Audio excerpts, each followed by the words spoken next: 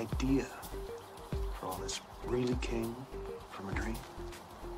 Yes, it did.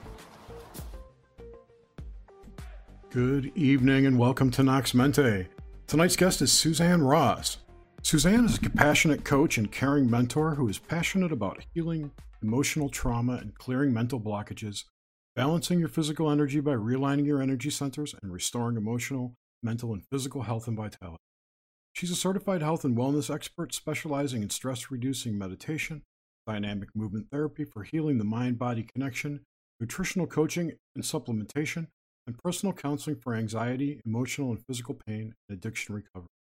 Suzanne, welcome to the show. Thanks so much Suzanne. for having me, Jerry. Thank you, Nish. It's our pleasure. I'm very excited about being here. I told you before we started, I had some questions for you, and I'm going to weave them into our general conversation. But I just want to tell you, I'm excited after having checked out your early bio. I think it was a PowerPoint you were giving somewhere for something, and it went into your bio. So that got me extra excited to have you here and chat with you this evening. Great. I am transparent. So ask away. Don't tell that to Jerry. Right? Now that we're on the air, especially. Yeah, we'll leave that private. Boy, they. All right. So let's jump into it. Take us back to your earliest memories and kind of give us a picture of what pops out with your earliest memories. I like to start actually before I was born because it really has had a significant impact on my life growing up. And that was an abduction experience that my father had when he was just 18 years old in Saskatchewan, where he was born and raised in a small town called Leader.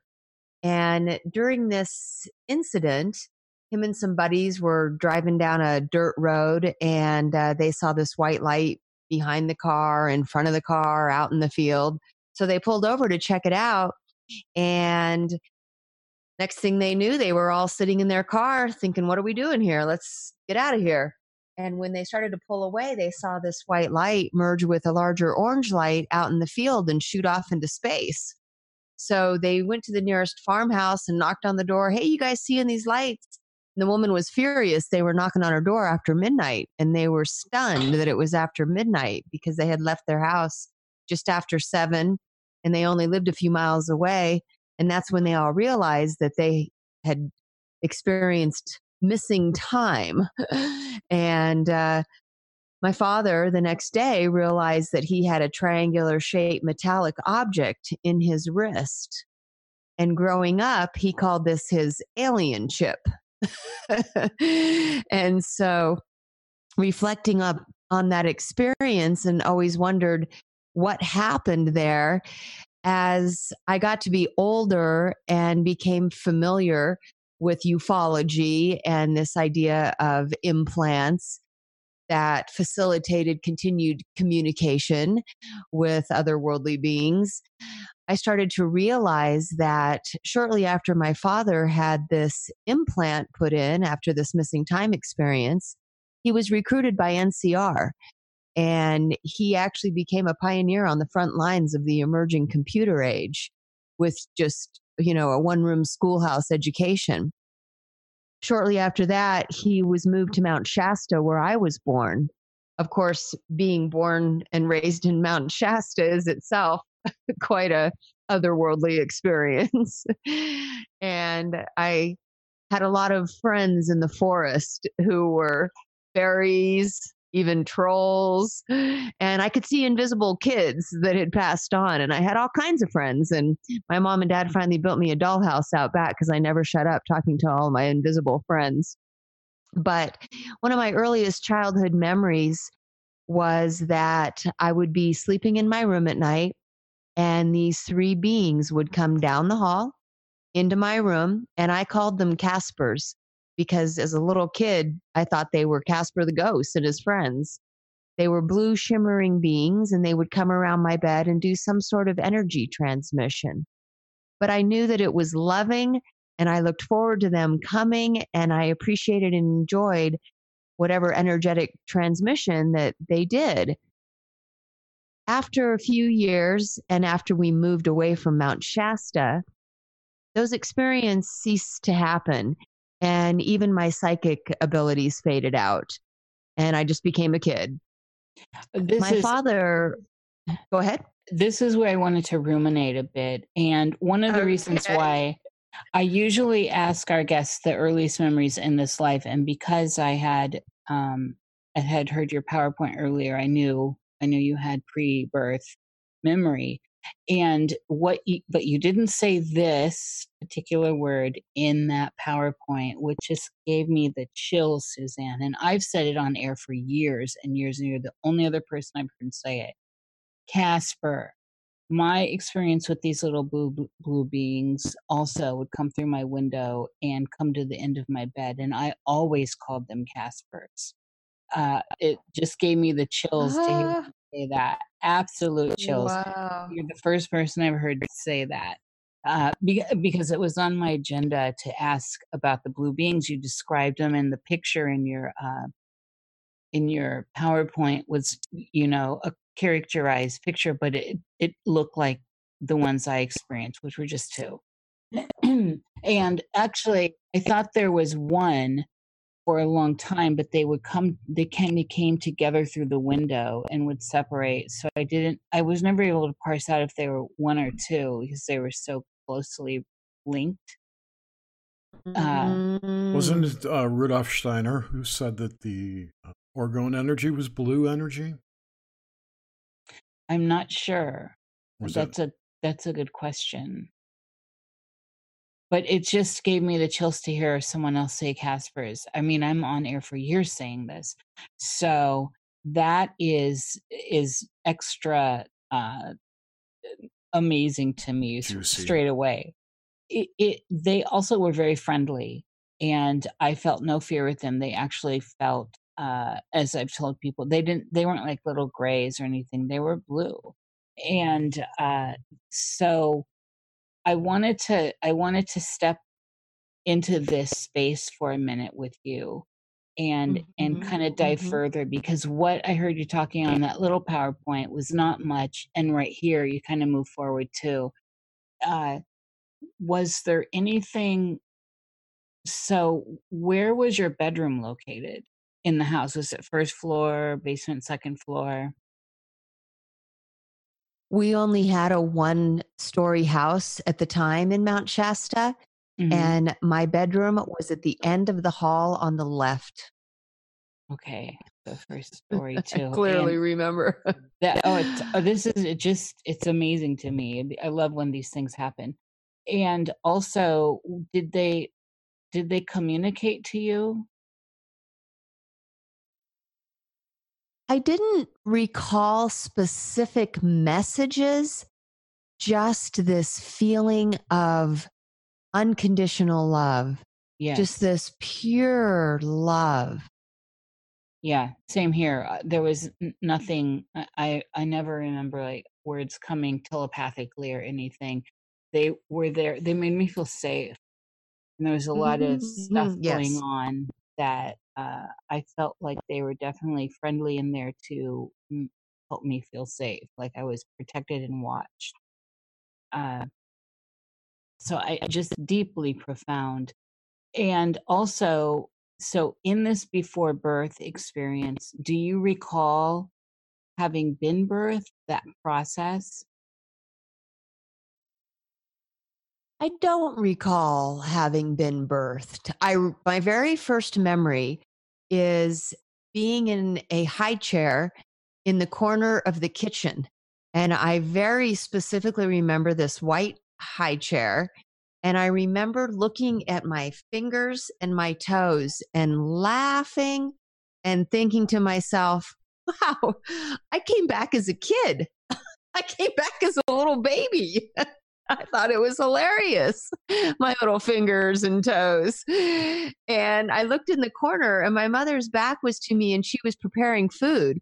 And I was thinking, oh, good. This woman is preparing food for me. Like, she loves me. She cares about me. She's going to take care of me. All is well. Oh my God. But this is yes. Jerry.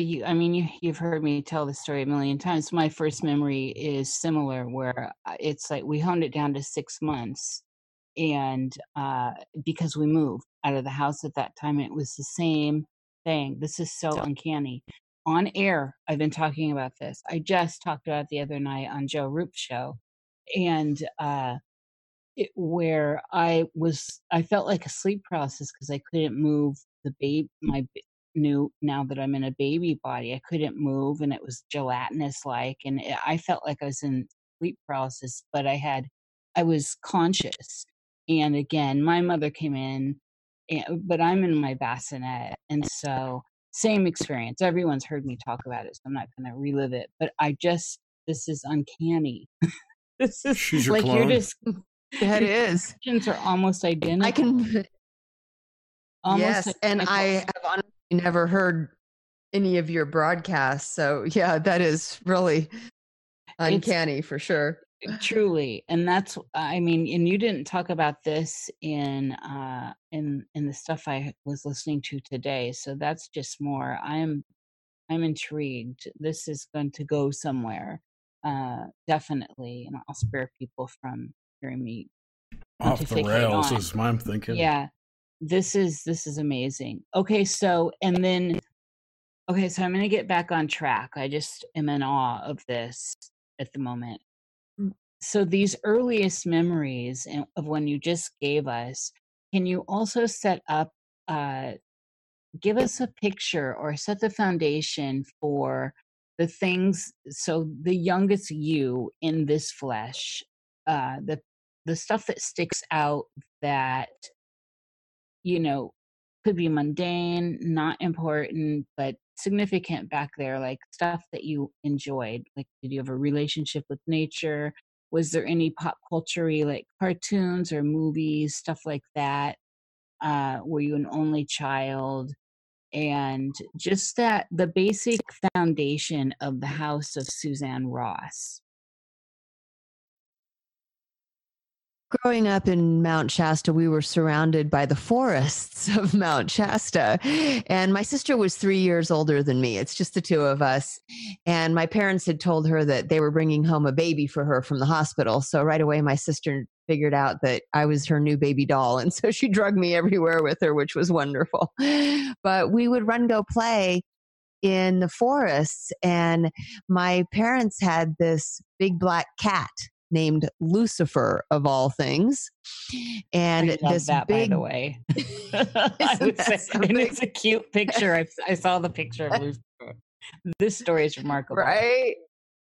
It is. Lucifer was a big cat with green eyes, and she would send Lucifer out into the forest with us, my mother, because Lucifer would run off any critters that, would come around. And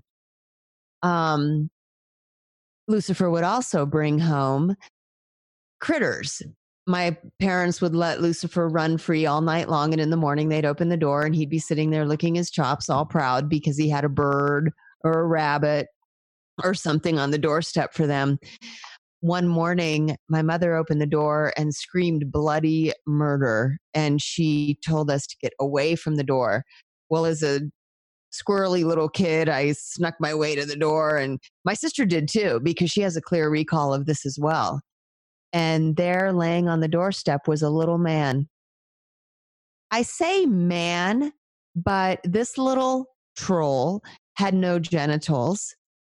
It had fuzzy afro type hair, and it was dead.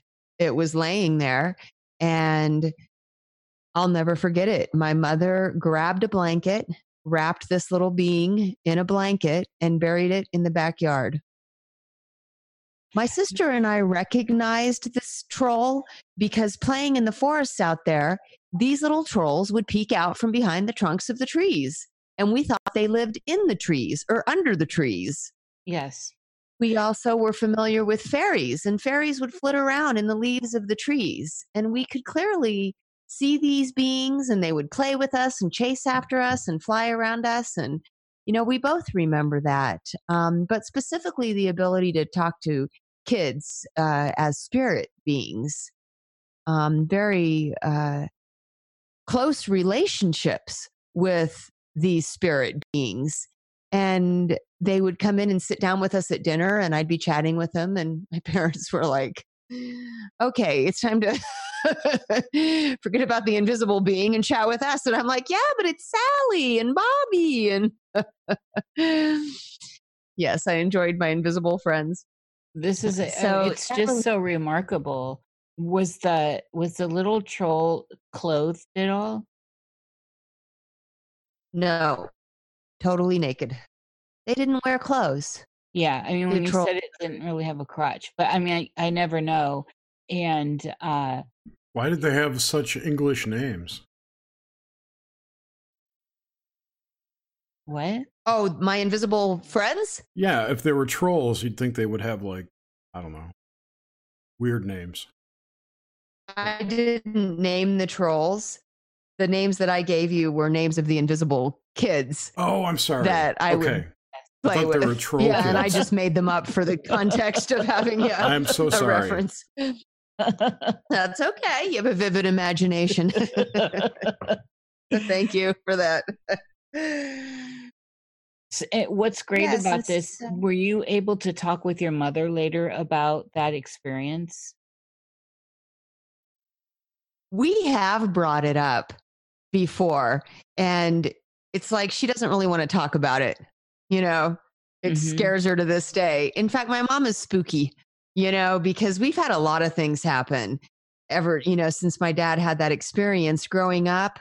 I mean, we had craft come over the house. We had craft fly through the yard. All kinds of episodes have happened over the years, and she don't want to talk about it. But my father, he wants to talk about it. He talked about it. He is no longer with us, but we talked about stuff like that all the time. Of course, he waited until we were old enough not to be freaked out by his stories. But I came to learn that he also encountered Bigfoot in Saskatchewan, and actually the Sasquatch got its name after Saskatchewan because they're so prevalent there. Anywhere there's Sasquatch, there's UFOs. Do you recall his story of Sasquatch?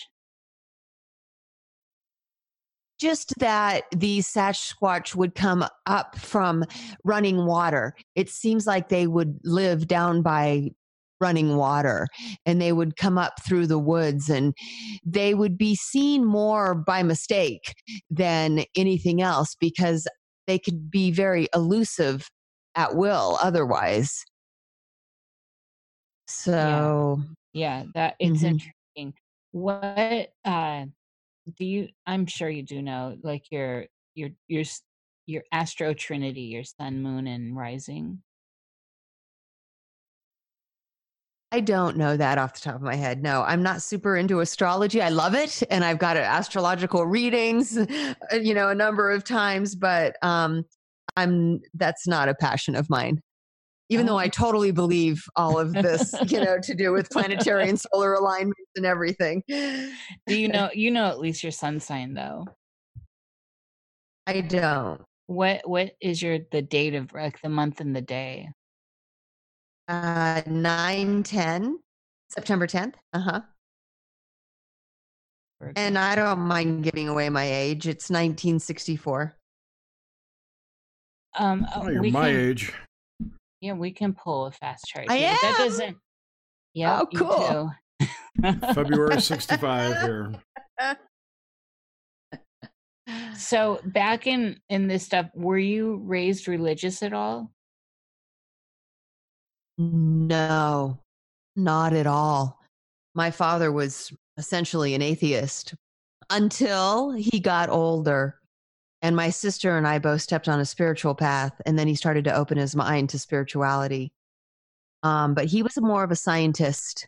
He was an engineer and a scientist, and didn't believe in this vision of a man, 6,000 years ago on top of a hill saying, "Let there be light," and everything began in a moment. He just thought that was ridiculous. Um, and my mom wasn't raised religious either. She was very much into academics. She had a master's degree and she was into art and culture, but religion, no. No. I think it's a gift. It allows you to be open. Me too. Yeah. Yeah. Same Absolutely. here. Was there anything in pop culture that you enjoyed, cartoons and movies at the time? Yeah, I love cartoons. Cartoons were wild back then, They were. right? Yes. I mean, Wile E. Coyote and the Roadrunner and Bugs Bunny. I mean, some of these cartoons, man, it's hard to believe they were actually for kids, you know? Oh, I know. Witchy Poo? Loved Witchy Poo. HR Puffin stuff. Okay, so at this Sesame time, Street. oh yeah, oh man, those were the days. So all right, back here also. So we're gonna move forward. But what was your relationship with any kind of childhood fears? Did you have any? The typicals like under the bed and in the wood and all that, the dark. I didn't. I was pretty fearless. My mother called me Susie Sunshine. I just loved everything and everyone. And I would go anywhere and do anything and say hi to everyone I encountered. And at night I'd be surrounded by my stuffed animals. And I didn't have any fear. And my household was very pleasant and very positive, and there was no yelling or anger or rage or anything in the household either. So, nice. Yeah, I felt very safe in my household, and they nurtured my sunny disposition. Yeah. Well, and it certainly has paid. I mean, it certainly shows all of this really solid foundation you have is pleasant to hear and see and experience. What was your relationship with dreaming as a child? Yeah, it's so interesting that you should ask that. I was talking to Jerry before we came on air. It was because when I first read, we talk about your dreams. I was like, oh, my dreams and hopes of doing this and that. No, actually dream time. Literal. Yeah. Oh, dream time. I mean, I remember one dream as a kid of being chased and not being able to run fast enough. And then my legs actually giving out and falling. And I was being chased through a wheat field by a big African-American man. And he would get close enough to touch me or grab me and I'd wake up. But that was a recurring dream. I often wondered where that came from. And so one time in a hypnotic regression, what came up is that there was a lifetime where my father was a missionary and we were like European blue bloods. And for some reason, we would go to these African-American villages in Africa and, come in Bible thumping as missionaries. And the leaders of these tribal communities would be furious that, we were trying to come in and influence their rich tradition of their own beliefs and ceremonies and rituals. And I'm sure they were very connected to the earth and the cosmos. And, they were doing just fine without our. And so I remember in this hypnotic regression that we came into a village and there was this large African-American man and he was upset that I was playing with the kids, that I was playing with his kids. And we were all having fun playing together. And so he tried to run me off. And that was the dream of being chased through the field. How long? That was a reoccurring dream. How long did it carry? How many years or months or? I mean, it seems to me I had that dream maybe from the age of 6 to maybe 8. Okay. Right. And And did then you flying, you always have flying so dreams. tell us about the flying. So this was when you were I young, love, right? yeah. I mean, but the flying dream definitely continued into adulthood, but it was different. Like as a kid, I was a bird. I was a bird and I could fly anywhere over oceans and mountains. And as an adult, it was more cumbersome and I was trying to fly as a person. I was trying to, fly as an adult. And in my dream, I could just run and take off and start soaring over things. But as a child, it was more like a bird. That's an interesting transformation. I like it. And we'll get more into your current status with that, with the how you dream now. So also, did you experience as a child any sleep paralysis? Oh, yes, absolutely. Ooh, girl, If share. anything was unnerving to me, you asked if I had a fear, that was unnerving. Yeah, it this often is. not being able to move. Yeah. Right. And I definitely remember that as a child. And so these things about these blue beings visiting and about experiencing this paralysis of being awake, but not being able to open my eyes or move and being aware of a presence, that was like two different things. When these blue beings came, it was a positive experience and I had no need. I didn't feel the paralysis during that. But when I would be in paralysis, I would feel as if somebody was actually walking down the hallway and entering my room and standing over me. And it was not the benevolent, loving experience of the blue beings. Were you able to get any visuals at all on that? I have not. It would, but this feeling was intruder, but never physically harmed me. But I still felt like this intruder was doing something beyond just observing me. Yeah. And also, so with that, move us. So now we've got a foundation. We understand a little bit more, our audience at least, a little bit more about you, where you come from and all this. Let's move forward into your life. And you had mentioned earlier that there was a period, I think it's a period of lull, and now I can't read my notes for some reason. A period of lull. So you were seeing the Caspers and other stuff, but then there's this period in fairies where that all faded away.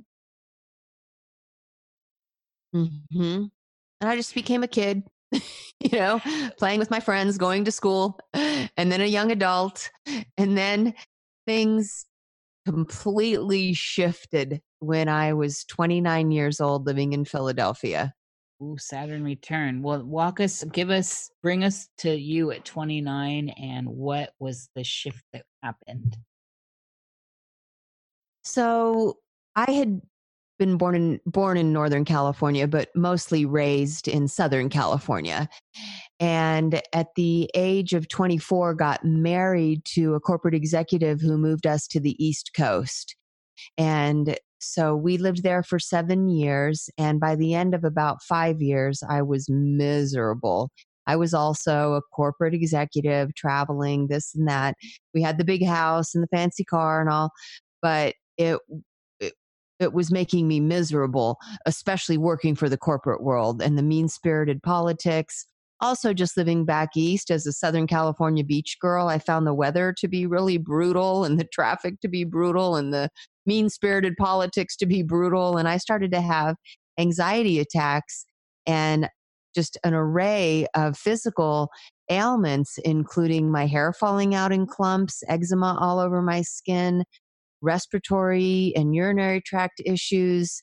I was underweight and just, at my wit's end. And we ended up moving from New Jersey to Philadelphia because of my husband's job. And so I was forced to quit my job to accommodate his higher paying job. And when we got to Philadelphia, I could not find a job to save my life. I paid a recruiting firm over $3,000 to try to help me find a job. And no matter what I did or where I went, I couldn't get one. And in retrospect, I know exactly why, because I was not meant to stay there.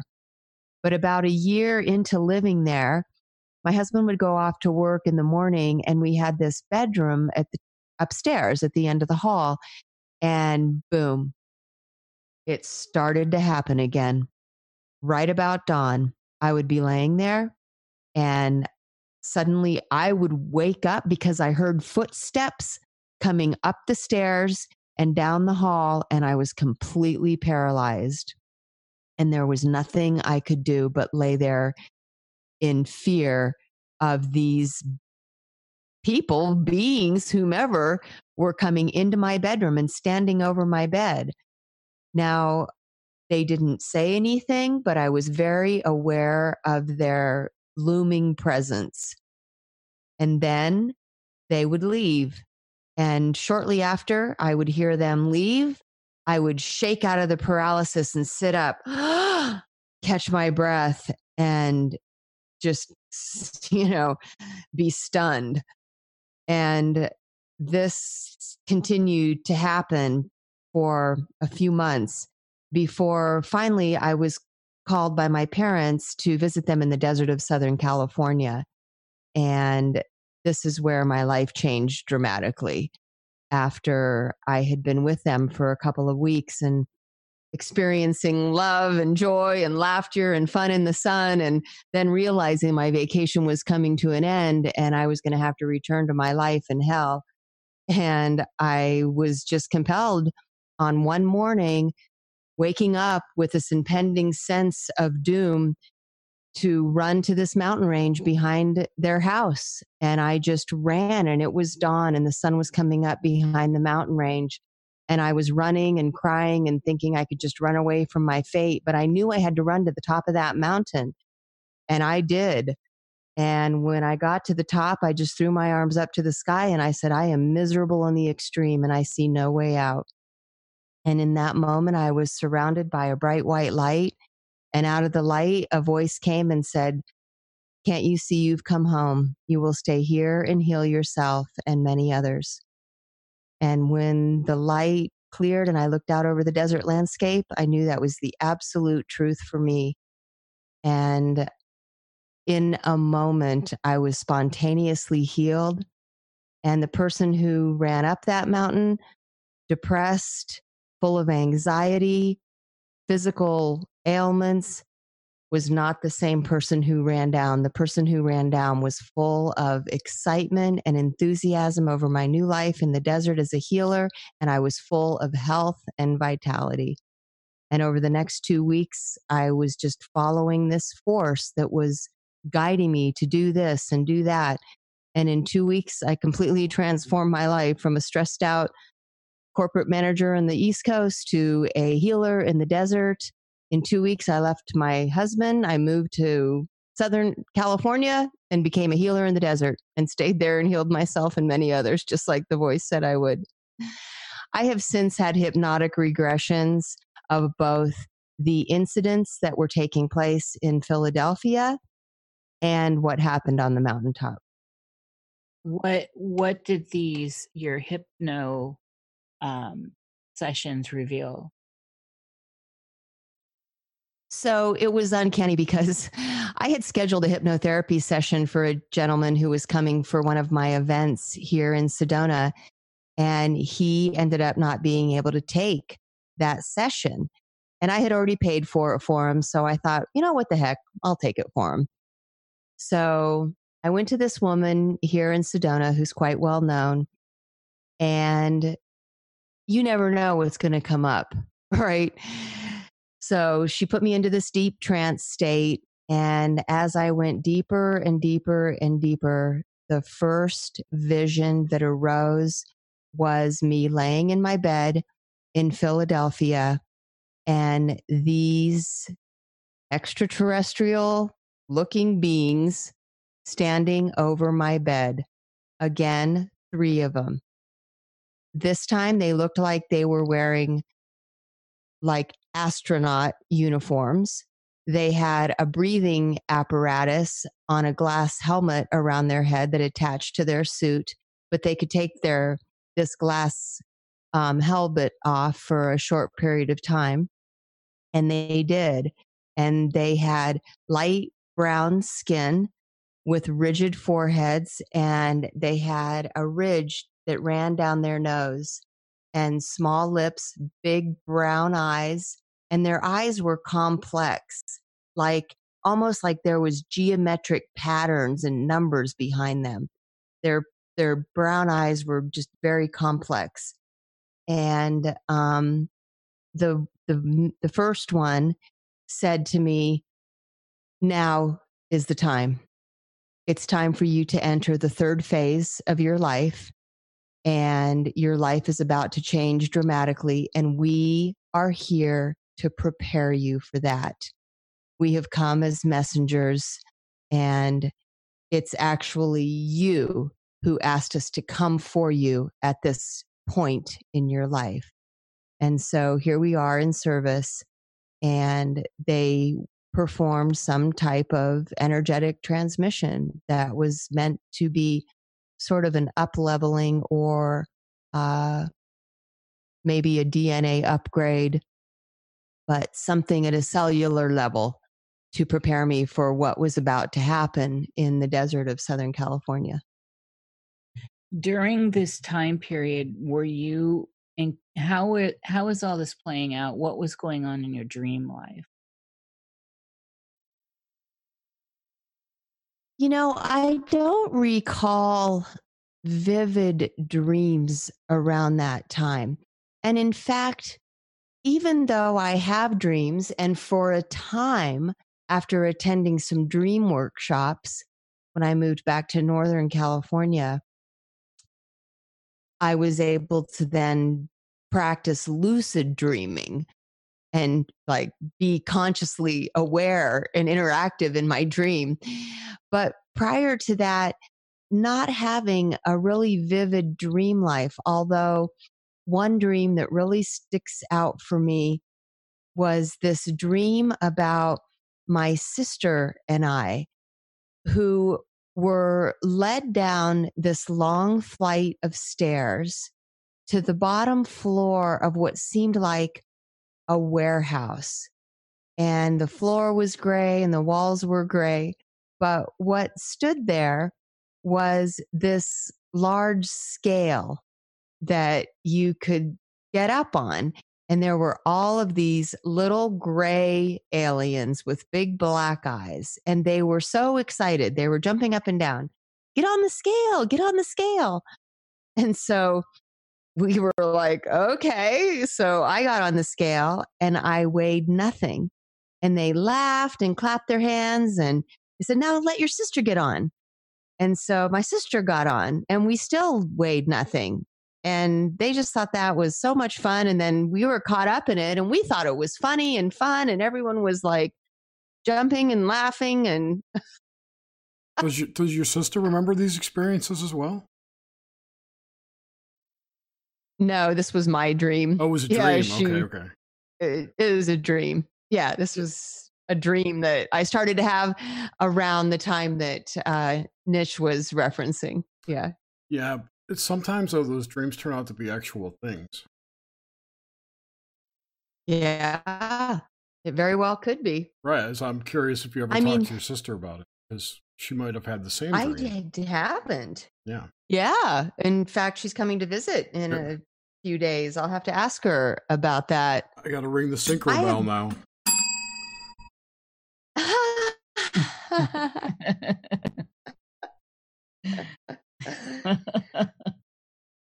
I have definitely had dreams where I have woken up and felt like I was just returning.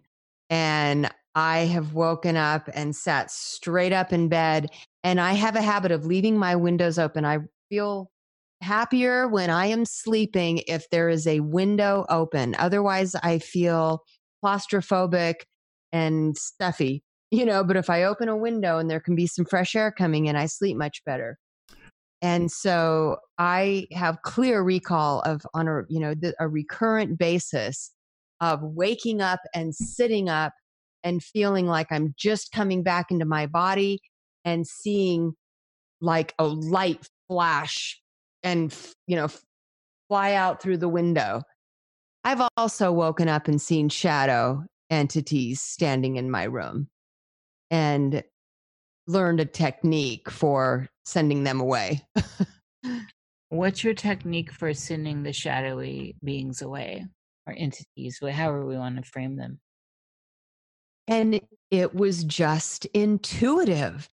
The first time I sat up and I looked in the corner of my bedroom, and there was a shadow being with a head, shoulders, down to the torso, but nothing beneath the torso. Just an upper body, black shadow. And when I woke up, this shadow being was moving toward me. And I instinctively put up my hands like I was going to catch a basketball. And I pulled all of the energy into my hands and I threw this ball of dark energy out my window and I screamed, "You are not welcome here. Never come back." And all was clear. When these shadowy beings show up, okay, all right, we got a gap here. So when was it you started actually coming online more with your dreams and into, say, the lucid dreaming period where you're dreaming? So in 2007, when the economy took a deep dive, I lost my business and spiraled into a classic dark night of the soul, what my friend Laura Eisenhower would call an underworld initiation. And she says the dark night is a great gift. Well, for me, it actually was, although the dark night was a very painful, dark period of my life. When I woke up out of that underworld initiation and I emerged into the light was bigger and brighter than I had ever seen it before. And I stepped onto a Buddhist path inspired by my sister, who had been on the path for a while. And I dove in head first and started doing these deep trance meditations where I was experiencing bodhisattvas coming and joining me during my meditations. I was able to astral travel. It wasn't long before I started automatic writing and then channeling. And it was around this time that I started to have the more vivid dreams. I was able to see and feel spirit beings in my presence. And then I went to attend the dream workshop, and she taught me how to, engage in lucid dreaming, where I could then be conscious during my dream and engage in my dream and actually direct what was unfolding in my dream. Who was the teacher? What was the process? As far as, Mary Mose. Mm-hmm. Okay. Yeah, that's what I was trying to get. Mm-hmm. Mary Mose is her name, a beautiful lady. Her and her business partner, Ron Valley, owned the Awakening Center in Brentwood, California. And when I discovered their center, I was thrilled. And so I started, because I was seeking a spiritual community. And so I started to go and attend their classes and workshops and gatherings and meditations. And she was trained in the Carl Jung, Jungian psychology. In fact, she had a PhD in Jungian psychology. And so, as we know, Jungian analysis of dreams is common. And so that was her field of dream interpretation and then lucid dreaming training. Excellent. Yeah, yeah, we love the Jungian stuff here.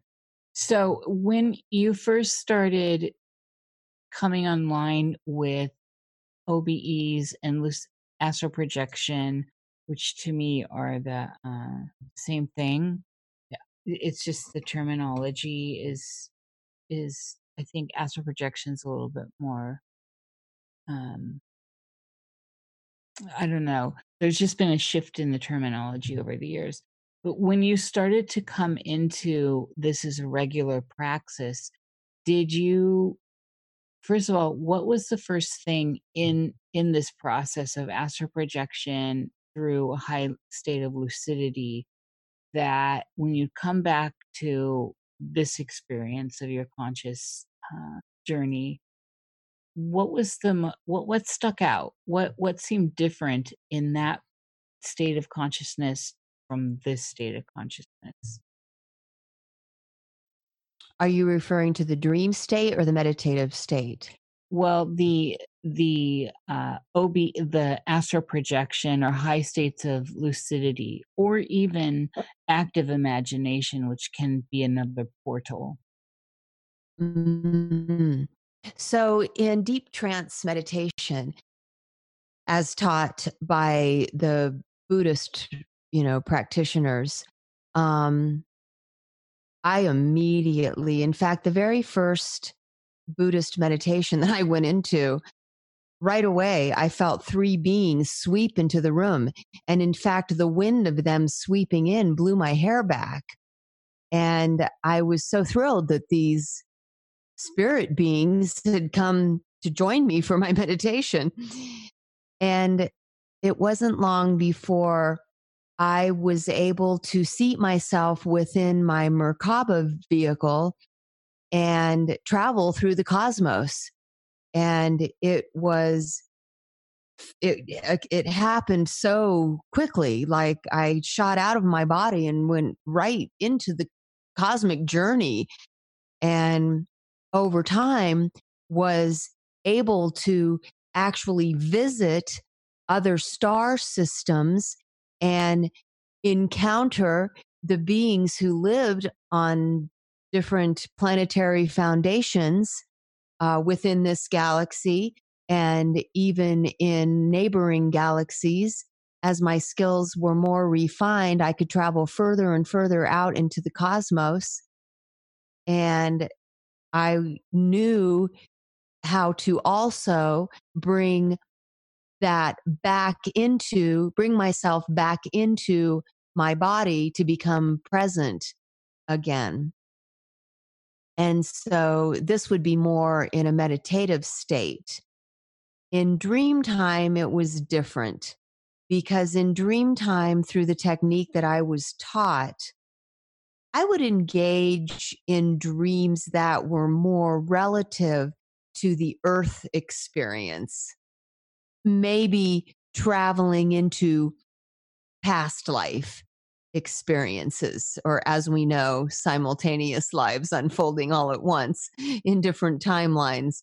But I would find myself, for instance, in the jungles of Cambodia and, with the swathing away the, giant leaves so that we could hike and we would discover like a hidden temple. And, it would take me into times in Mayan villages and even off to Egypt, I would go and be, alive and well inside a golden pyramid doing priestess initiation. This is more what I would experience with the lucid dreaming states. Fantastic. And that was a great description of both these states of consciousness, by the way. And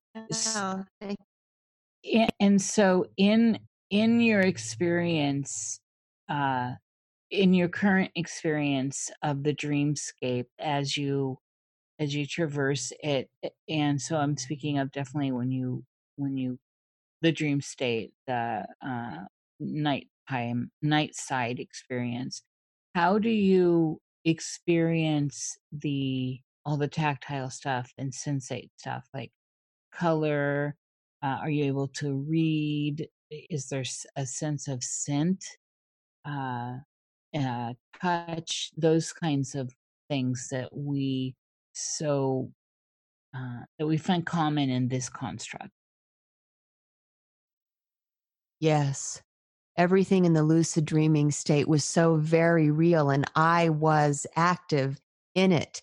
Where in regular dream states, you are more of the observer, and you're sort of observing yourself having these experiences, or the experience unfolds and you really don't feel like you had anything to do with it. It just was like a movie you were watching. And in the lucid dreaming state, I was very consciously aware of being myself as this particular personality in this movie. And I could choose what to do next and what to say and where to go and, engage in conversations sort of from a place of free will, rather than when you wake up from a normal dream, it just is like this dream happened to you rather than because of you. Does that make sense? To me, absolutely. And I think to lots of people out there that are lucid dreamers. So when you're in this, when you're in a lucid dream, are you able to arrange things through that space to affect this state of consciousness where you are functioning as Suzanne Ross?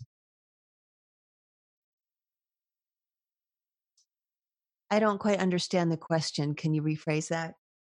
Are you able to change things through lucid dreaming and OBEs that affect you when you're in here in this state of a seemingly awakeness that we have? Your ego is Suzanne Ross. You're functioning as that character, basically, is how I see it. So are you able to affect things in this life through lucid dreaming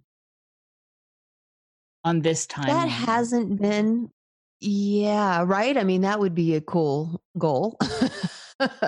Heal things from past lives. Yes. And yes, spontaneously heal in this one. No, that would be a goal to set out for sure. But no, it wasn't like that.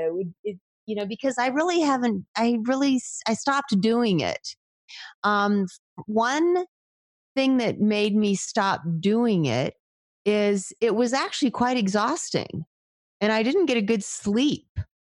I was so engaged in these, active nighttime adventures that I would wake up tired, and that just didn't suit my life. I had a busy job, and I was actually a personal trainer, and, had clients back to back all day, and I couldn't be tired. And it was like too much.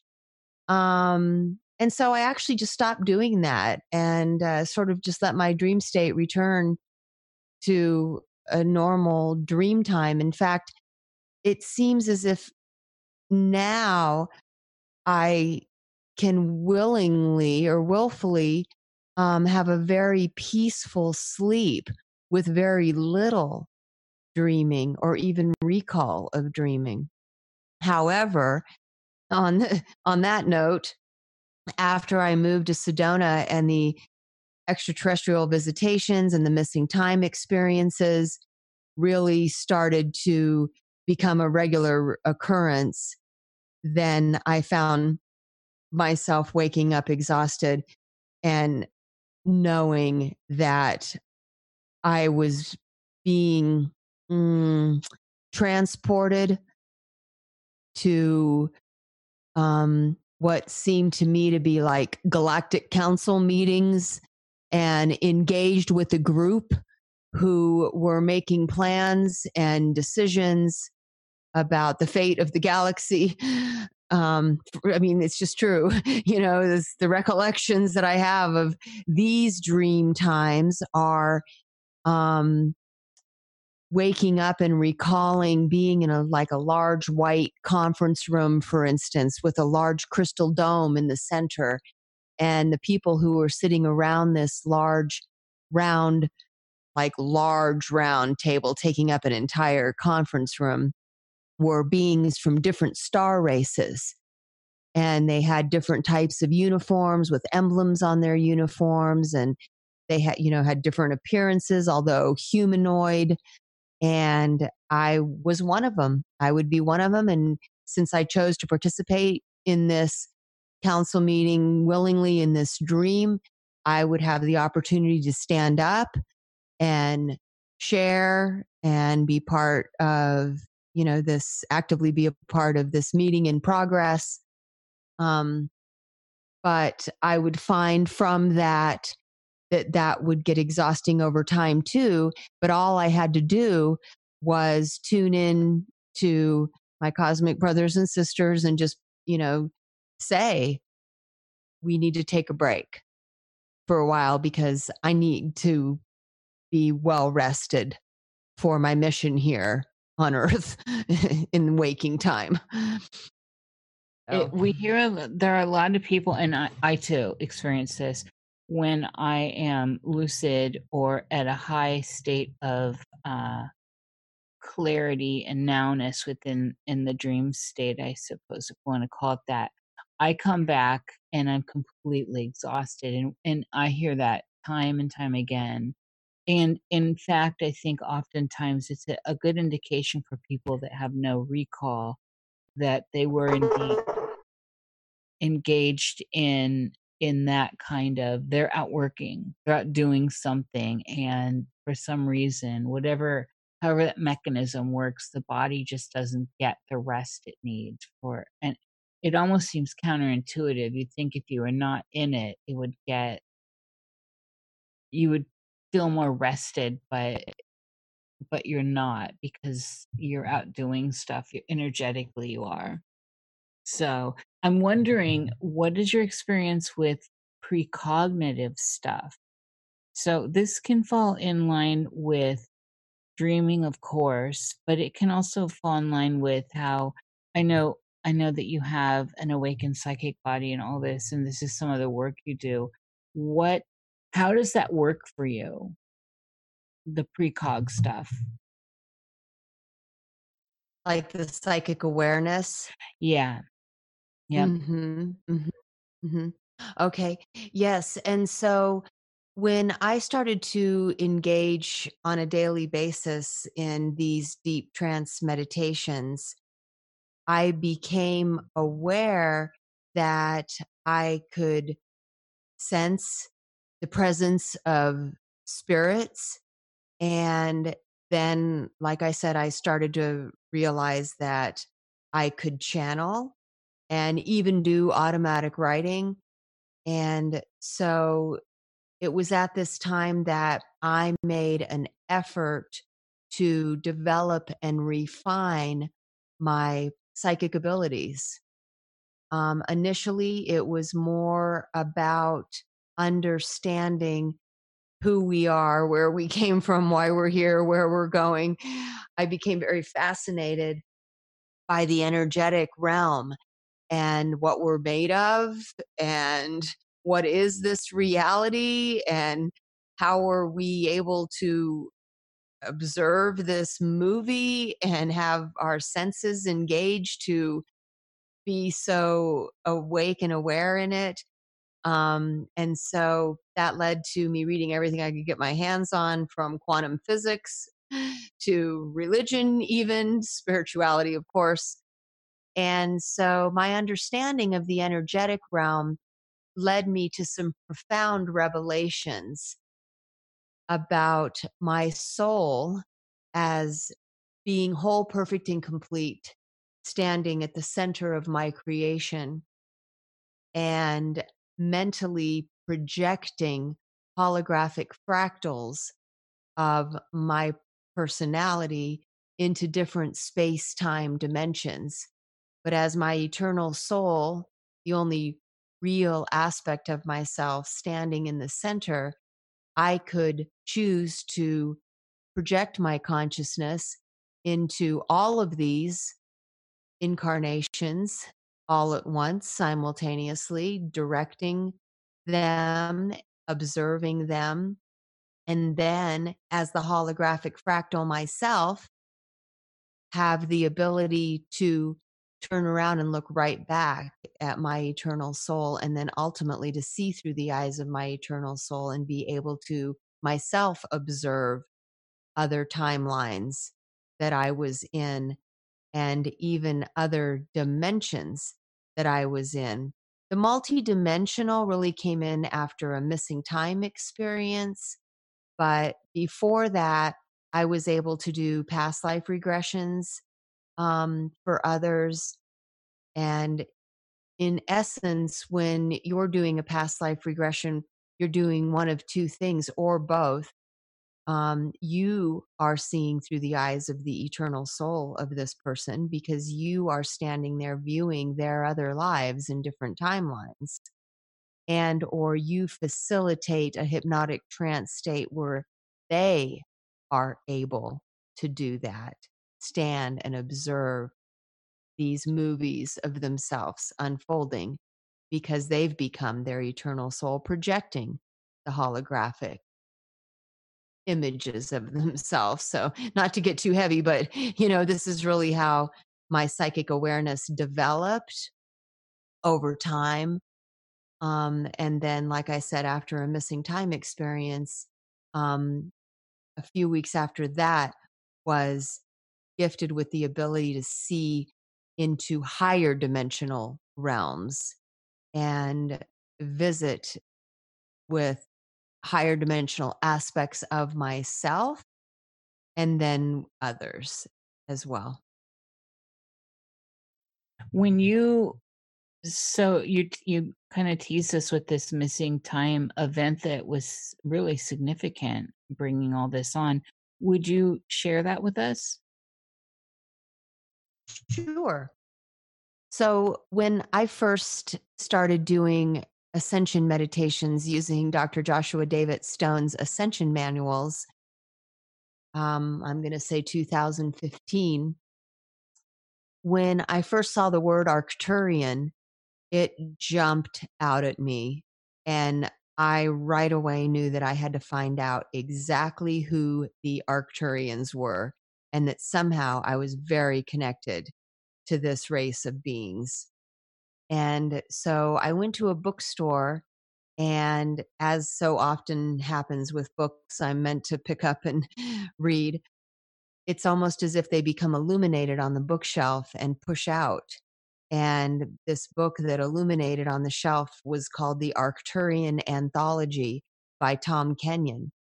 And so I pulled it off the shelf, purchased it, bought it home, and read and read and read. And I knew that in another dimension, I was an Arcturian and that I had my Arcturian brothers and sisters there as well, and that I was being reached out to by my higher dimensional aspect from the star Arcturus, and even my brothers and sisters there, my family, reaching out to try to connect with me here in this dimension. And so I met a couple of people here in Sedona and learned that the gentleman had specifically moved out to a very remote area of the desert. Even though he had a long commute, he wanted to be out in this remote place in order to intentionally call in his Arcturian star family and to actually have physical contact. And he did. They were able to land their craft in this really remote area of the desert, and he was able to go on board, and he developed relationships with these Arcturian star family members. And so one night they were staying with me, and one night we just set an intention to call upon the Arcturians and see if maybe they could lower their ship or somehow make contact with us. And so we thought, okay, we'll stand here and the three of us will hold hands and we'll engage in this intentional, transmitting this message to Arcturian star families. And so then we went out on my back deck. It's an upper deck. And we, thought, well, maybe something will happen. Maybe it won't, whatever. And so the first thing that happened is the lights on the deck came on, which can only be turned on from inside the house. So we kind of looked at each other and thought, okay, well, that was a little creepy. And then we saw this bright white light, a huge flash, an explosion of light on the horizon. And shortly after that, Megan grabbed the handrail and said, I feel dizzy. And I grabbed the handrail and said, I feel dizzy too. And then the motion detector at the bottom of the stairwell went off, the one halfway up and the one at the top. And we just stared at the stairwell because it was as if somebody was coming up the stairs, but we didn't see anybody.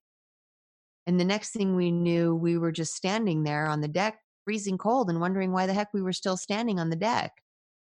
And we came inside and sat down in the living room, and we were also disoriented and exhausted. So we couldn't even carry on any conversation. And I just said, I'm going to bed. And I thought, why in the heck am I going to bed at 8:30 at night? Because we had gone out there about 8, and it certainly didn't seem like any more than a half hour. And so I went to bed, and I had my phone in my hand. I laid it on the nightstand and turned it over, and it said 12:40. And I was shocked. But I was so exhausted, I just fell fast asleep. And the next morning, I woke up and I was nauseated and disoriented, still dizzy. And I walked out to the kitchen, looked at the coffee maker, and thought, no way. I just got a glass of water and was sipping on the water. And then my friend Megan came out and Matthew came out, and they all looked white and nauseated. And we just sat there sipping on water. And Matthew said, did you see what time it was when we went to bed last night? And I said, yeah. And we all just sat there stunned. It wasn't like we were excitedly saying, oh my God, do you think we got taken up? Or it wasn't like that at all. We just sat there in silence. And it wasn't until later in the day that we actually started to feel better. Go ahead. That's incredible. It was for the sake of people listening, what was the name of the book again? The Arcturian one? The Arcturian Anthology by Tom Kenyon. Okay, good. And Jerry will put that in the chat and also in my private. I had a crazy Arcturian experience. I didn't know anything about him until I almost feel ashamed until rather recently. But I experienced him as blue. So I'm not sure, I don't know. I'm not familiar with everything around them, but it was very clear that was what I was experiencing, and it came through very visceral, like your hair being blown back. I had this thing came into my house like that, like almost on the wind. If I recall correctly, Arcturians are associated with blue for some reason. Do you know, Suzanne, is blue significant to them? That's not my recall, but, like any planet, there could be different, versions of Arcturians and or being advanced beings. Maybe they have the ability to come in any image that you or I would most resonate with. Yeah. They appeared to me not like Casper. They appeared like the Hindi gods, and that you see in India all over. That type of blue. Blue bloods. Too much copper. Our silver is this colloidal. That's remarkable, though. And Jerry, did you get the link for that book? Yeah, it's in the show notes. Okay, cool. Thank you. And so at what point so we know when in 2007 you had this in your life, did this shift and all that. When did you come online and start working accepting. So you were open always. You had this really wonderful childhood and wonderful parents that allowed that. So that the doors of perception have just always been there for you. But through all this, and then coming into 2007, we had this dark night experience that led to where you are now. When did you start coming online and coming forward with this, your new set of skills and this new awakening, this new perception, this new path that had obviously always been there for you, and that brought you forward into the public eye and doing what you do now? Was there something that pushed you that way, or were you just guided? Even that's the same thing, actually. Were you pushing yourself that way, or were you feeling guided? Did someone say, "Hey, Suzanne, write this book," or because you have 2 books, correct? Mhm. Yes, thank you for knowing that. I love radio show hosts who actually do their homework before the show. I checked Thank you out. Yes, there was. So during this time of really just awakening, and this would be starting in 2008, part of my meditative process that was really effective was walking meditations, because I've always felt very connected with nature. And so I would head out, and as I walked, I would say these Buddhist prayers, and I would start to observe myself shifting into my golden light body. And so essentially, I'm walking in remote areas of nature where there's no artificial structures or even other people, except for just the animals. And I would be walking through the creation as my golden light body, and I would start to experience shifting and the reality around me becoming sparkling light and all of the colors becoming very fluorescent and fluid.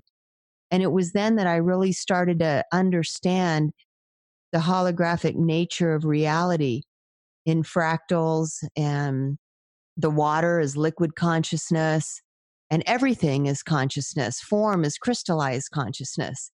But I then got interested beyond the energetic realm into the bigger questions of who are we? Why are we here? Where do we come from? And so I became very fascinated by the meaning and purpose of our existence. And so that led me to start reading more of different religious beliefs, different spiritual belief systems. And I was just seeking a clear and simple answer for the meaning and purpose of life when, after reading many books, I was walking out in nature one day and I was looking down at the ground and I was just going, meaning and purpose, meaning and purpose. And I felt a tap on my shoulder and a voice whisper in my ear, look up. And I looked up, and written across the sky in puffy white lettering, it said, meaning to create, purpose to evolve. And I just stood there staring at this sky writing, and I knew I was witnessing a miracle. But when the awe wore off, I was just consumed with this like overwhelming sense of relief. Thank you for just a clear and simple answer. Of course, the meaning of life is to create and the purpose is to evolve. Yes. It's so simple, right? So I went home and went to bed. The next morning, I woke up and this light was just streaming through my window. It was like all of this sparkling light surrounding me, and I was so ecstatic. And then I remembered my revelation from the day before, and it's like I wanted to run out into the street and say, does everybody know the meaning of life is to create and the purpose is to evolve? Like, okay, no, I'll be hauled off by the men in the white jackets. And so I stood there in the kitchen for a minute after I'd gone downstairs, and suddenly I just felt this energy pulling me up the stairs, down the hall, plop down in front of the computer and start typing furiously. And when I came to hours later, and I looked at the computer, and I had written pages and pages of what looked to be some kind of training modules. And as soon as I came back into my body, I was like, I gotta go to the bathroom. Oh my God, I'm starving. So I went downstairs and I realized that it was like 3-4 hours later. And once I took care of my body, I came back up and realized that what I had written was a mind, body, spirit workshop. It was so clearly written out. 6 weeks. Here's your modules for the mind. Here's your modules for the spirit. And here's the modules for the body. And so I was just stunned because I had been doing some automatic writing, but it was more like putting pen to paper, and it would be these little squiggly lines. This was just typing on the computer like mad. And so I went for a nature walk and I started talking to spirit, and I was like, okay, what am I supposed to do with that? Where would I teach this?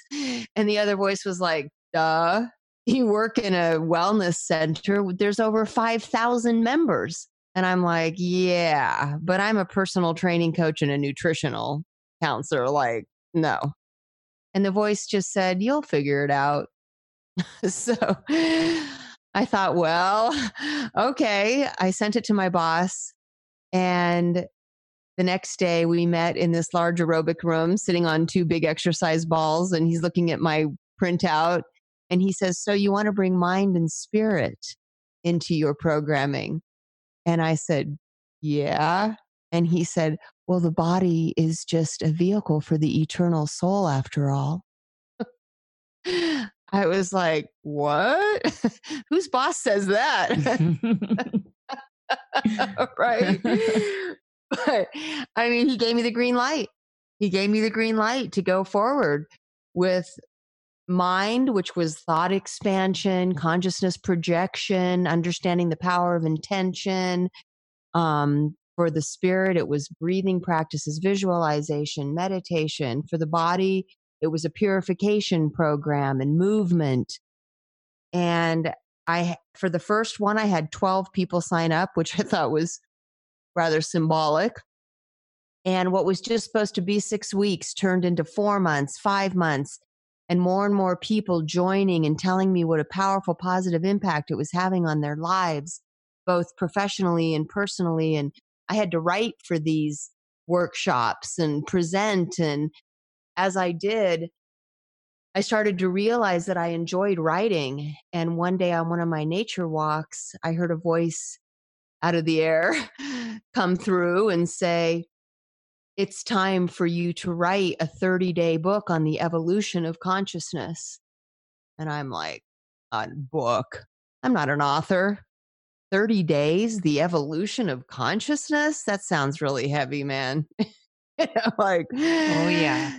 That sounds daunting. Right. What are you talking about? Not going to happen. Well, here we are several years later, and I have 3 10-day books basically on the evolution of consciousness. And did they come through the same way? Is this your first is the workshop that you presented to your boss, and then which led to all this? Yes, there was a lot of channeling.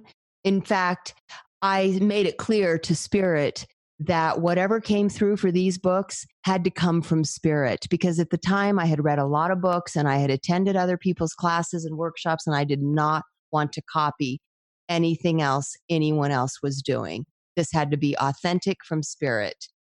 And so Spirit cooperated and channeled through me the process in my first book, Wake Up, which is a process of karmic cause and effect analysis where people apply the most transformational experiences of their life to this karmic cause and effect analysis. And when they identify the causes of these transformational experiences and the effects that they had on others, the life lessons hidden within become perfectly clear, especially after time and again, the patterns reveal themselves.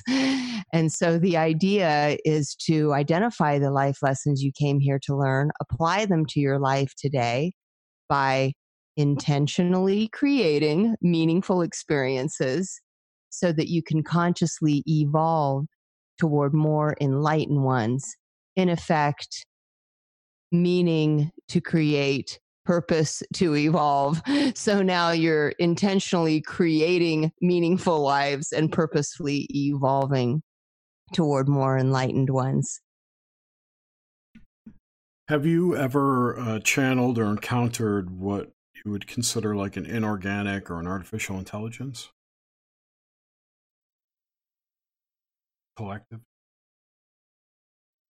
Oh, I'm going to have to say no to that. The beings that have come through me are very conscious beings with distinct personalities. In fact, that's how I'll know who it is, by the essence of their personality, sort of their frequency Their signature, energy, yeah. if you will. And, Yep. Mm-hmm. Totally get that.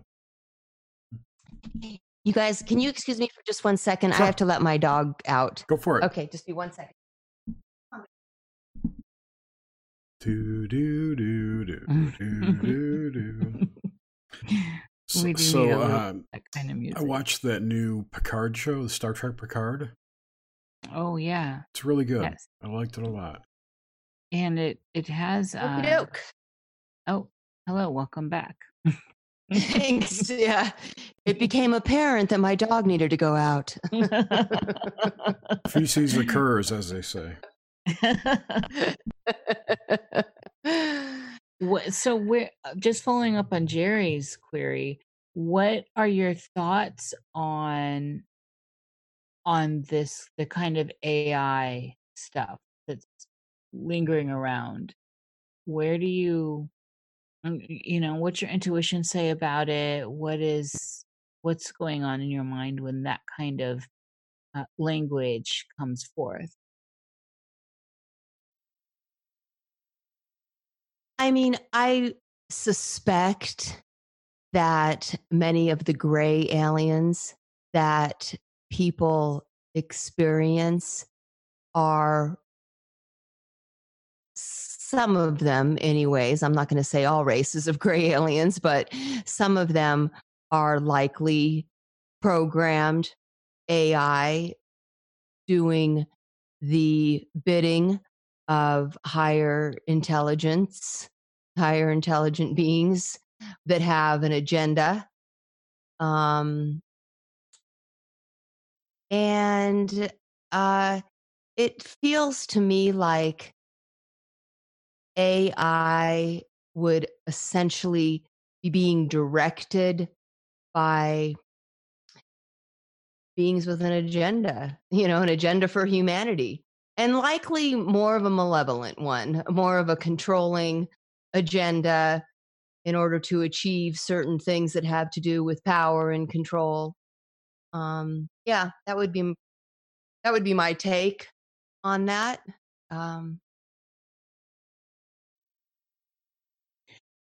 So as we move further into these times where that is becoming part of the collective narrative, and it's getting it's definitely interwoven within the ET and the ufology and the cryptid community, for sure. And so I'm asking this of you, as I'm asking your psychic self this: where do you think that could be leading us?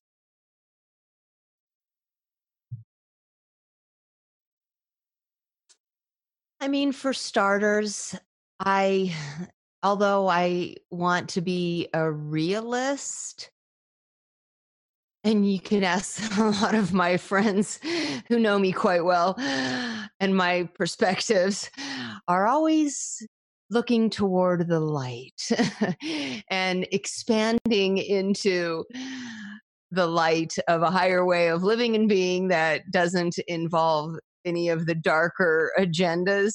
So I haven't and or don't spend much time at all concerning myself with things like AI or even more malevolent races that may have a darker agenda.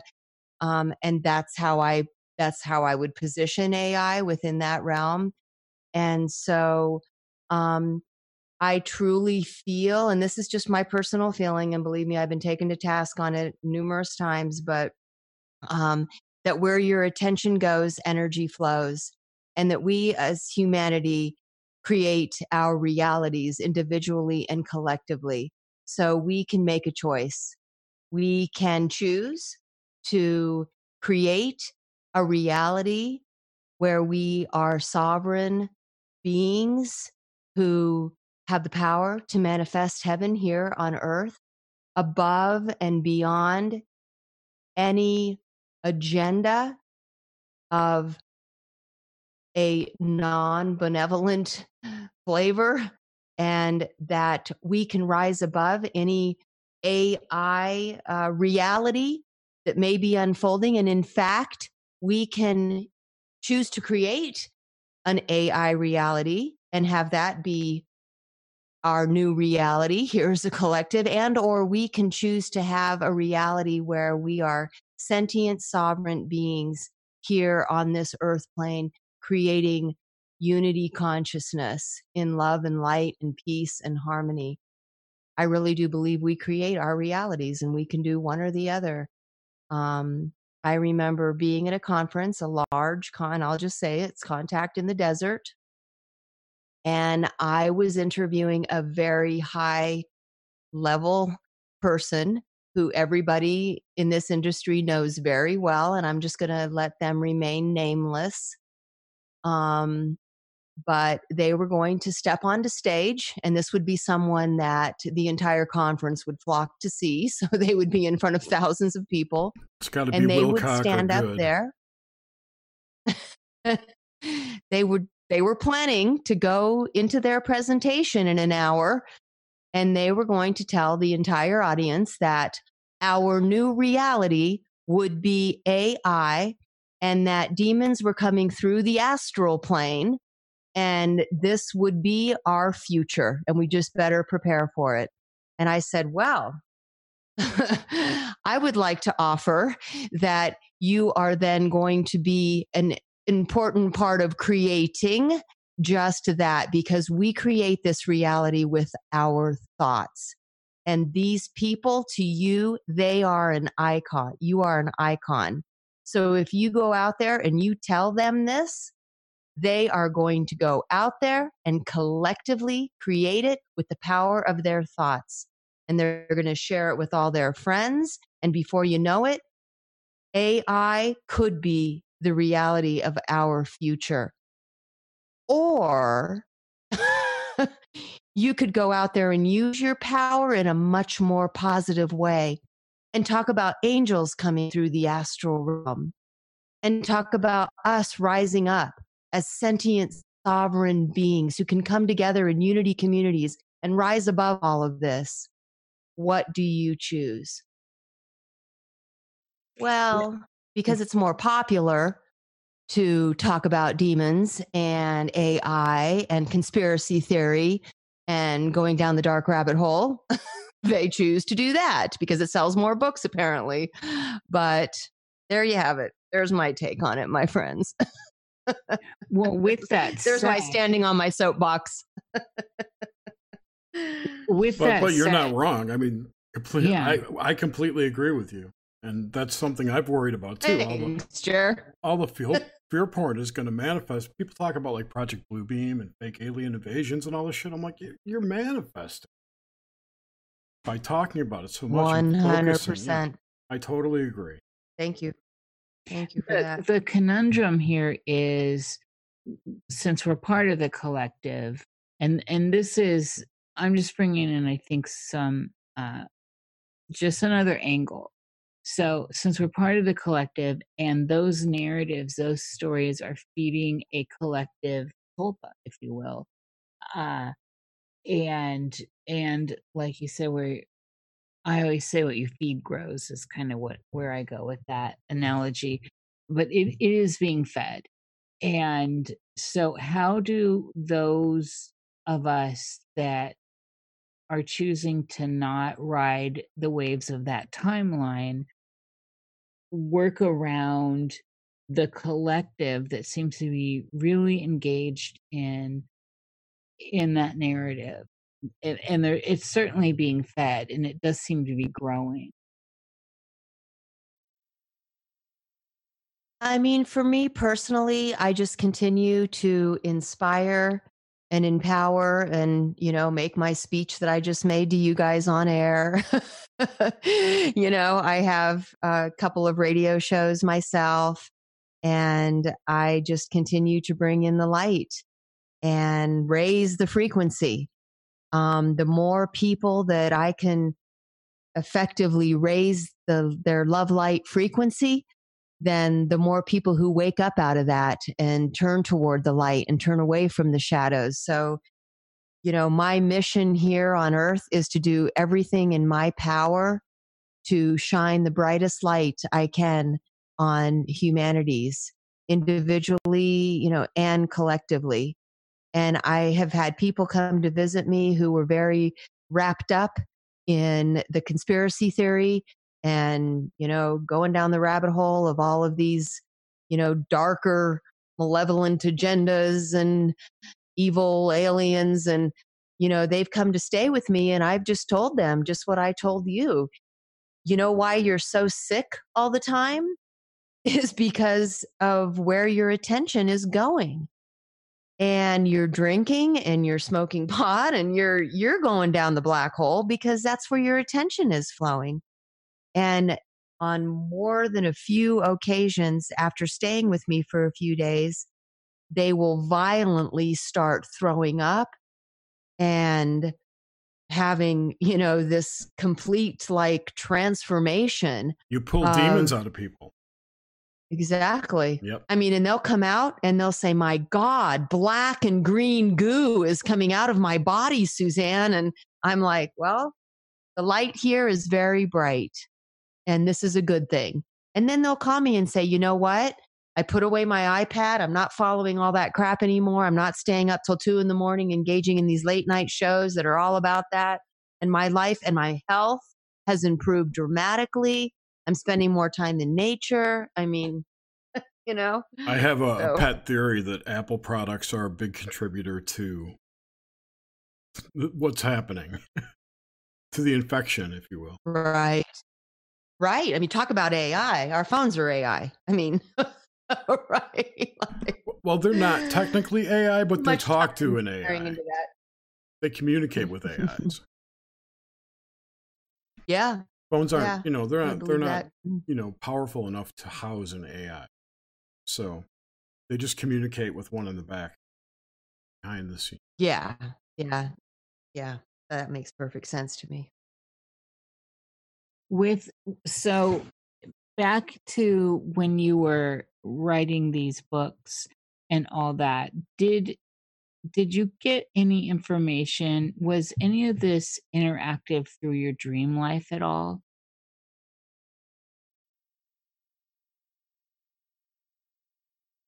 I'm going to say it was around that time that I started to become aware that I was leaving my body at night and returning in the morning. So some of the beings that I first started to channel were ascended masters. And it became apparent to me that what was happening at night is that I was being taken out of my body and being present in different star systems. Like I started to experience different futuristic realities on these other Earth-like foundations. where they had pyramids that were made of pure crystal and crystal obelisks and crystal domes. And each of these different buildings would serve a different purpose, but it was all around enlightenment and initiation and healing and training. And I would see myself actually land in like a pod ship and step out and be greeted by these star people and or these ascended masters who would be in these crystal temples performing different activities, but all around enlightenment and healing. And I would see like these advanced light chambers that people would get in for healing, and even like immersed in water in tanks. Yes. And so that started to take place in dream time, to where the next day I would have recall of that happening. And then it's more recent here, since I moved to Sedona, that I have more of a sense of going, being part of like a galactic council of beings, more in a planning or decision-making role. This is fantastic. I love it. Okay, so, and just to get to this, because I can't believe the time. It amazes me. Where do those that cross the veil, which everyone that listens know how I feel about it. Birth and death are kind of the same thing. But those that have passed on, and in particular those that we know personally, so that you know personally, what is going on with that process? And have you been able to tap into, say, via dream or active awareness or your psychic awareness, when a person's transitioning and they don't know it, or have been able to know if that has happened? Where are you with the whole death thing? And have you been able to tap into other people's transitioning that they may not have known they were transitioning? That kind of thing. What's going on with the idea of death? So I had the experience of my mother-in-law and father-in-law moving in with my husband and I for 9 months while his mother was dying of cancer. And she ultimately did pass away in our master bedroom. And on the day that, and this is a woman who did not want to hear anything about the possibility of any kind of afterlife. To her, it was lights out, that's it. And she didn't want to hear about any other possibility. And so, it wasn't my place to impose any of my beliefs upon her. So I just let it be. But on the morning that she was passing, my father-in-law came downstairs and said, "I think Jenny's passing. And so can you go be with her?" So I got to the top of the stairs and kind of went, like I'd never been with a dying person before, but of course I'll go do this. And I went in there, and her body was laying there, and her eyes were wide open, and her mouth was open, and she was doing this death gurgle. Physically, her body was laying there. She was not home. Her spirit had already gone traveling. And it was apparent to me that her spirit was on the ceiling and moving around the house, going down to find out where her husband was, and even sailing off to go see where her children were. And as I sat there with her, I was able to vicariously experience what she was experiencing. And I knew that was the first thing she wanted to do when she left her body in this pre-death state, was to, first of all, when she found herself on the ceiling looking down at her body, sort of this shock. And I was talking to her as I sat there holding her hand. First of all, I sang Amazing Grace. And then I just started to talk to her. And sometimes she would come back into her body and she would squeeze my hand, and I could tell she was back. But I gave her permission to go ahead and travel and do what she needed to do. When her family was then gathered around her, she started saying, "Oh, yeah. Oh, yeah." And she just did that for like hours. So it was really interesting to experience that. When my father was passing, he was still alive physically. And we went to the hospital and we knew he didn't have much longer. But I went home. I took my mom home and we were sitting there on the bed. And all of a sudden, the front door blew open. The door to the bedroom opened wide.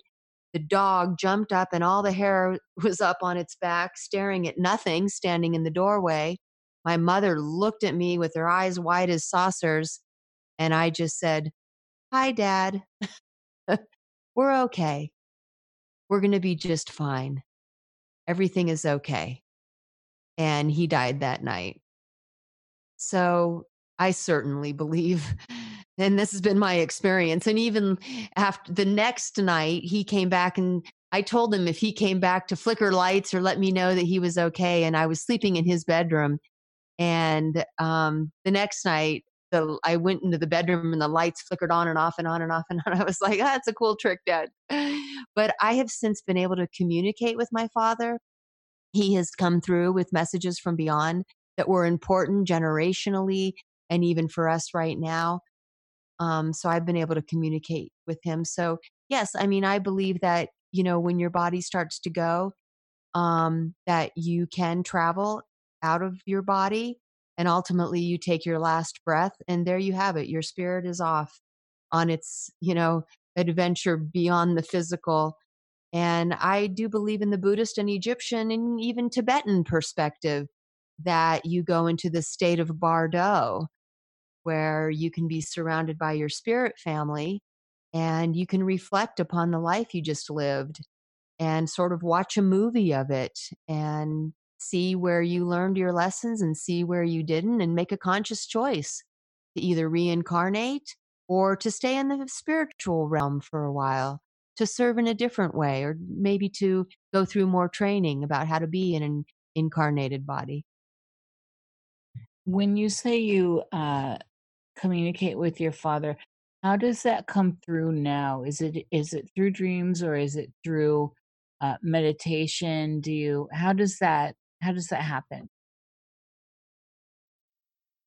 Well, sometimes he'll just wake me up in the middle of the night and it'll be 3 a.m. and he shakes me. It's almost as if his hands are on my shoulder and he's waking me up. And he called me Susie. And he's like, "Susie, Susie, Susie, wake up." And, I have to go to my meditation space, my shrine space, and sit there and he'll come through. There was a time when there was some conflict in the family and he woke me up in the middle of the night and he said, "You go sit down in your shrine space and we're going to work through this." And he Mm, even brought in his father, who he had reconnected with on the other side, and his father. So it mm, was like this multi generational issue that needed to be resolved all the way back and forgiven completely before what was unfolding in the here and now could be resolved and cleared. And magically, when I was able to resolve it for them and completely forgive them on the other side, the issue here just dissolved oh, like magic. wow. That's I love hearing this, and I love that this actually happened while you were in this kind of conscious state, and that it would wake you up, that he woke you up, and that you moved into this space to consciously, which to me is complete lucidity, to have this interaction, and that it did heal some family wounds from the past to move forward. Hmm. Yes. That's a the death thing is hard for some people to talk about, and And other people's are fine. Other people are fine. I'm so comfortable with it. There's been so much around me, but it's always reaffirming to hear these great. I don't know. I'm refreshed by your perspective, Suzanne. It's really been refreshing to hear how your perception of all this shines through. And I really think that so much of it goes back to how open your parents were as when you were a child. Of course, it's a shining example of who you are, but I do think some of this was your early, as you know, programming, your models, your role models. And it's just wonderful that that openness leads to who you are now and what you're doing moving forward, which is bringing a lot of hope, especially in times that when one looks out, they could appear, times it can appear very desperate and dark at this moment. I'm wondering, Jerry, did you get any questions?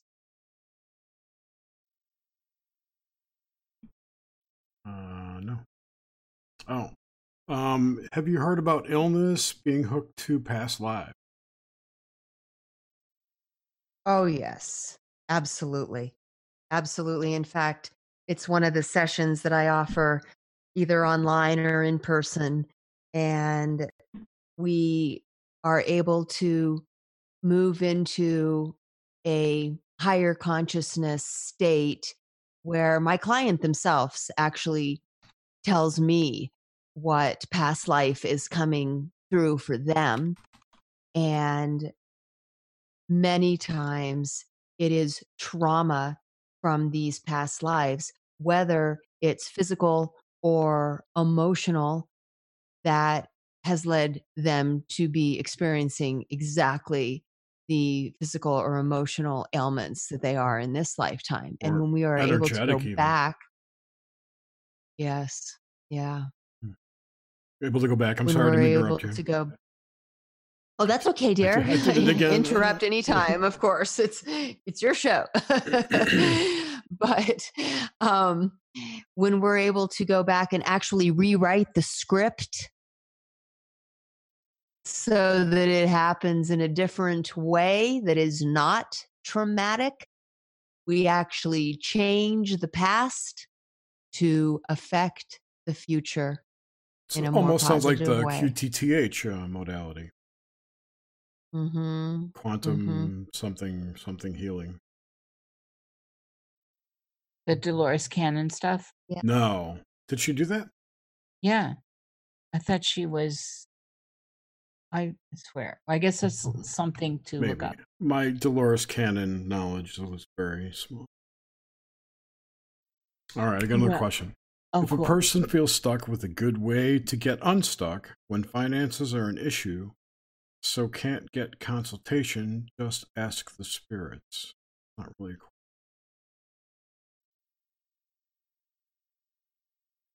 If a person feels stuck, what is a good way to get unstuck? Okay. If they're broke. Just ask the spirits? Question. I mean, again, right, like probably something to do with the past life and, doing some type of peering into past lives that are creating a lack of abundance or flow. So it really has more to do with flow. And this person asking is clearly aware of that because they are aware that they're stuck. And so the energy isn't flowing. And so it is being blocked by some sort of emotional trauma, probably even possibly from this life. And when I say trauma, it doesn't have to be, something very traumatic, but possibly something from childhood, a lack of belief in their ability to be showered with abundance. or to create abundance. Sometimes it comes down to feeling a lack of worthiness, maybe not feeling worthy enough to attract that abundance. But again, oftentimes it goes back to either earlier in life, maybe something in childhood, something they were told time and again, that they're still holding on to and haven't been able to let go of. But if we can look at that movie and identify that, again, we can let then go of it, whether it was maybe earlier in this life or it was in a past life. All right. That's all the questions we have in chat. I had one, but I forgot what it was now. Damn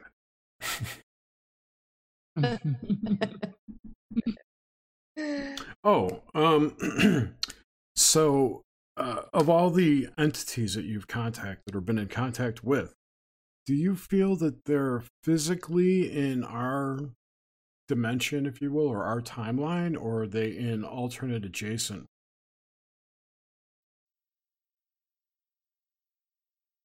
I like to think of dimensions because after my missing time experience, what I was really shown is that, in a sense, these dimensions are somewhat stacked with, if you will, like 3D being the lowest density of incarnation, then going up.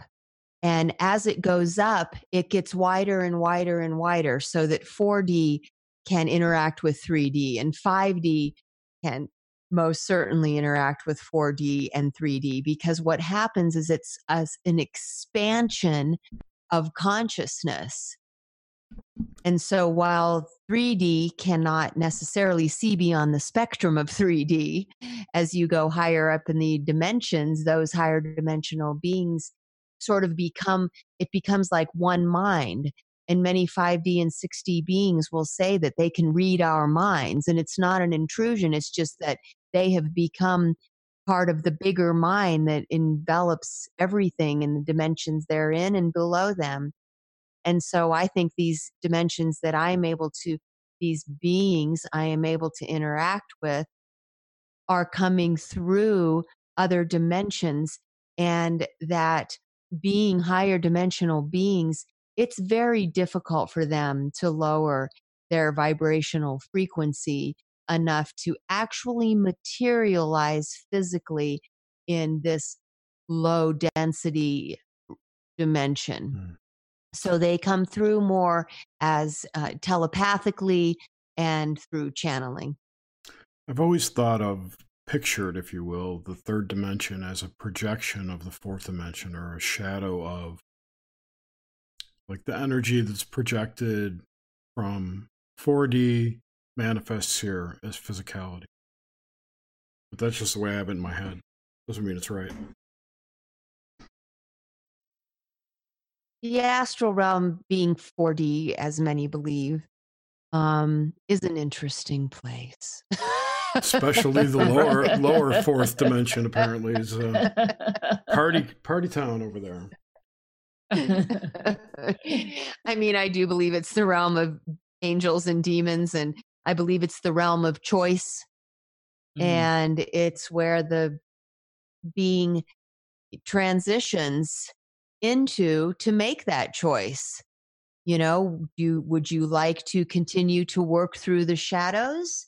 And there's no judgment about that whatsoever. It simply means they are not done learning the important lessons that can only be learned in a reality of duality and working in the shadows. Or are you done learning through separation and suffering, and you are ready to choose to serve the light selflessly and ascend, and now learn through unity and peace and health and vitality and harmony?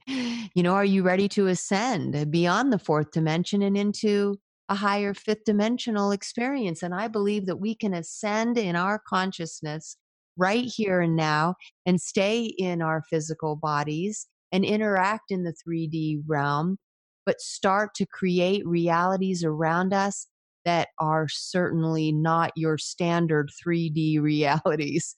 We can blow the lid off this 3D false matrix and expand beyond it to see the truth of who we are as eternal, infinite, and immortal beings capable of. Go ahead. No, we just need that 100th monkey. Yes. The tipping point. Yep, Yeah. exactly. Right. I don't have any more questions. I mean, right? Yeah.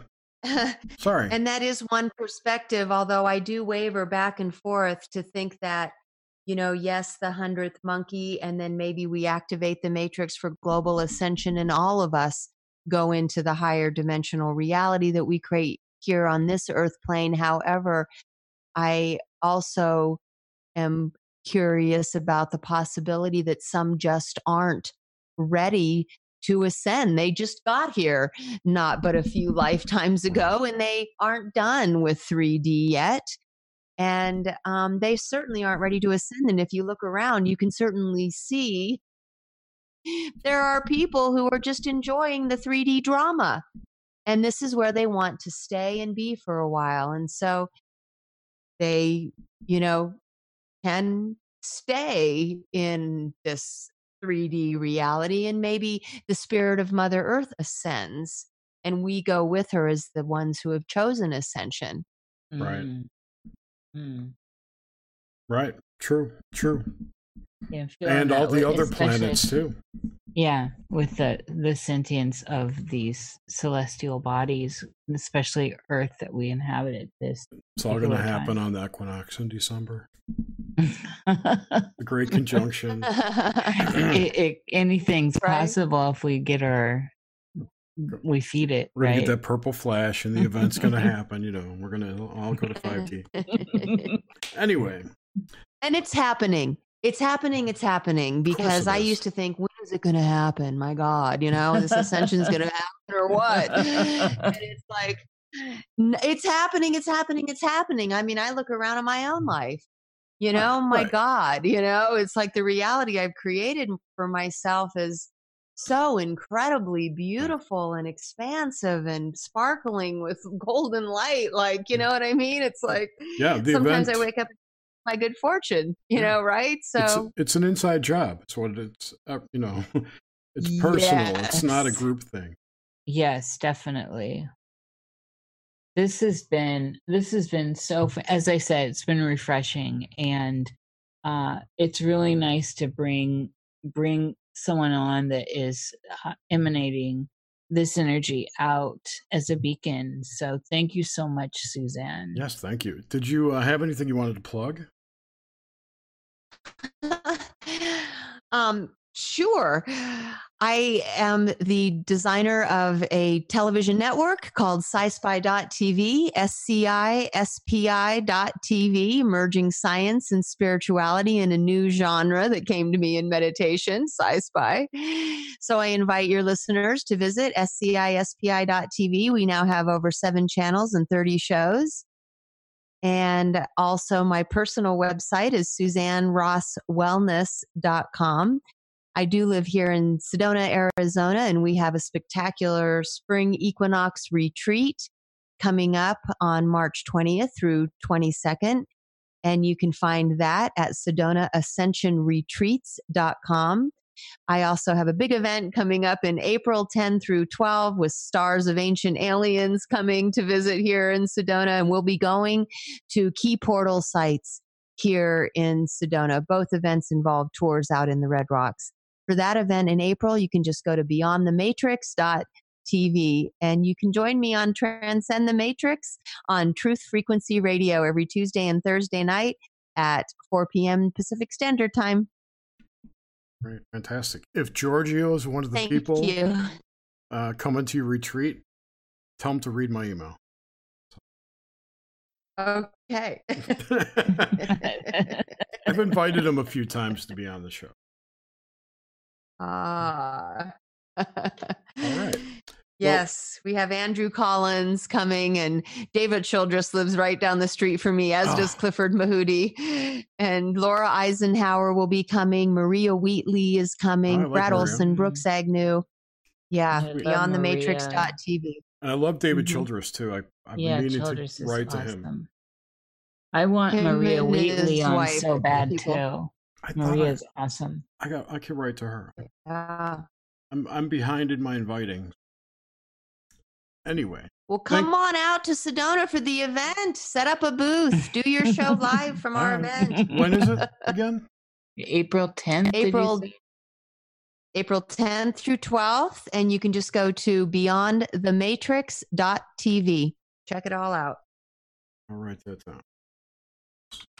Excellent. Sweet. Well, thank you so much for coming on the show. It's been awesome talking to you. Fantastic conversation. And thank you, Nish. And thank you, everyone who listens in the future and in the past. It's a quantum show, you know. Wherever you are, whenever you are. Right. Wherever you are, what is it? What's this saying? Wherever you go, there you are. Right. Yes. Yes. Thank you, everyone. Thank Very you. good. Thank you, guys. Sure. Yeah, Thanks. it's been really fun. Yep. And, It's been a pleasure, definitely. be sure to tune in next week. I think we have an obelisk. Is it already? No, I'm wrong. Next week we have Mark Anthony Wyatt from Cornwall. Ghost guy. Excellent. Yeah, it's probably going to be an early show, like 5 p.m. so Eastern. So I will post it as soon as I hear back from him. I don't think he wants to stay up till 2 a.m. because he's in Cornwall. I love Cornwall. All right. right. Everyone, have a great night. We'll talk to you next week. Bye-bye.